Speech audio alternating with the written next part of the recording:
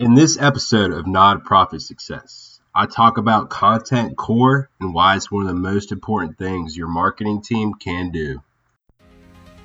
You're listening to Nonprofit Success, a podcast all about nonprofit marketing for nonprofit leaders, helping you impact more lives by answering the questions you need to define and build a powerful nonprofit marketing strategy.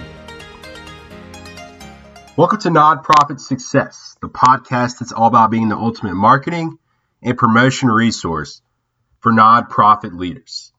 I'm Justin Raymond, and today we're going to talk about a book. The book is called 10 Times Marketing Formula, your blueprint for creating competition-free content. And this book was created by Garrett Moon.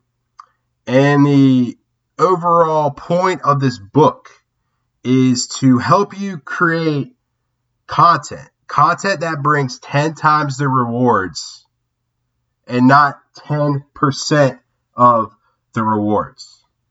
And so the main focus of this book talks about content core and what content core is. So what I'm going to do is I'm going to play this recording by Garrett Moon, the writer of this book, who's also the, I believe, founder of CoSchedule, which is, a marketing calendar for marketers to use to create their marketing campaigns. I'm going to go ahead and play this recording for you, and hopefully you'll get a better understanding of what content core is, and I'll talk about how to relate it to what you guys do. So the content core is all about these core topics that specifically relate to your business, and why they're one of the most important things in marketing is because they relate to your business, right? And the way I like to think about it is take the value proposition that your product has, right? What is your product marketing team developing? What does your sales team say? Like, these are the top 3 to 5 reasons that someone buys our product or buys our service or joins our cause here at this nonprofit, right? Like, those are the core things. And what you have to do is figure out how to use those in your content, so that your content is actually serving the same value props and the same promises that your product does. Because now when we're bringing people to our content, bringing people into our audience, into our business, we're actually preparing them pre-communicating almost the promises that we're actually going to provide as a product or service or an agency. All right, so that was Garrett Moon, and that was him describing content core. So I hope you have a better understanding of content core, and what he was pretty much saying is you don't want to just create content for content's sake. You don't just want to create blogs because you have to create blogs. You just don't want to post to social media because you should be posting to social media. You should not be doing all these other things, creating ebooks, white papers, just to put out content, because it's just creating more noise. And that's what the 10% is talking about.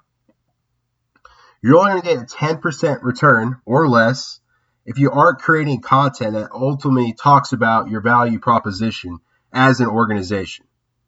And now he mentioned that when you write content, you want to focus on those 3 to 5 things that your nonprofit organization provides, whether it's the clients, the volunteers, donors, whatever value you guys provide, and the reason why they do those things or get involved with your organization.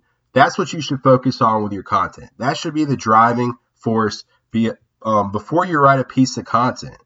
So if you have blogs out there, look at your blogs. And if somebody reads that blog, and remember, you just don't want to, I'm not talking about just writing promos. There used to be a 80-20 rule for value to promos. Now it might even be 90-10 or 95-5. But you could still provide value and not pitch to people, but people could still truly understand what you do as an organization. And that's what content core is. Content core is about using the content to epitomize the value of your organization at the same time creating something that people want to read and are interested in, and tying it back to what you do. Now, one of the interesting things that this book talks about is creating competition-free content. And I know it's difficult because people are creating content every day, pushing it out on the web every day. You can go to Google, there's millions and billions search results, right? But if your organization wants to search for something, be found for something similar to what other organizations are being found for, go on Google. And when you figure out you want to write something, go on Google, type it in, see what other websites come up with those pieces of content, and read those pieces of content. And when you read the content, the copy, the blogs, whatever that's on there, you'll notice that, they might all be different. They might be similar in some ways, but you will see a hole. You'll see a void. And what you want to do with your content is fill that void. So look for the content, fill that void, see what's missing, and then write that piece of content. And so your content will show up eventually with those other pieces of content and probably rank better because you're filling that void. You're providing more value than the other websites are building. So that's how you can build competition-free content. And one of the things he recommends doing is looking at the top 10 pieces, reading those, and dissecting those, and seeing how you can build your SEO similar, but also different in what you can do to show what's missing. Now, when it comes to creating content, one other thing that Garrett mentions is writing content for the minimal viable audience. And now, I know you've heard that a lot. I've heard that a lot. So what does that mean? We talk about like the smallest viable audience. That is your target market. That is your core. It's your people. It's the people that are going to interact with what you do. And now I know it's difficult to only market to a specific segment or group of people, right? Because you're leaving everyone else out. Like you're leaving the masses out. You're leaving all of these other people.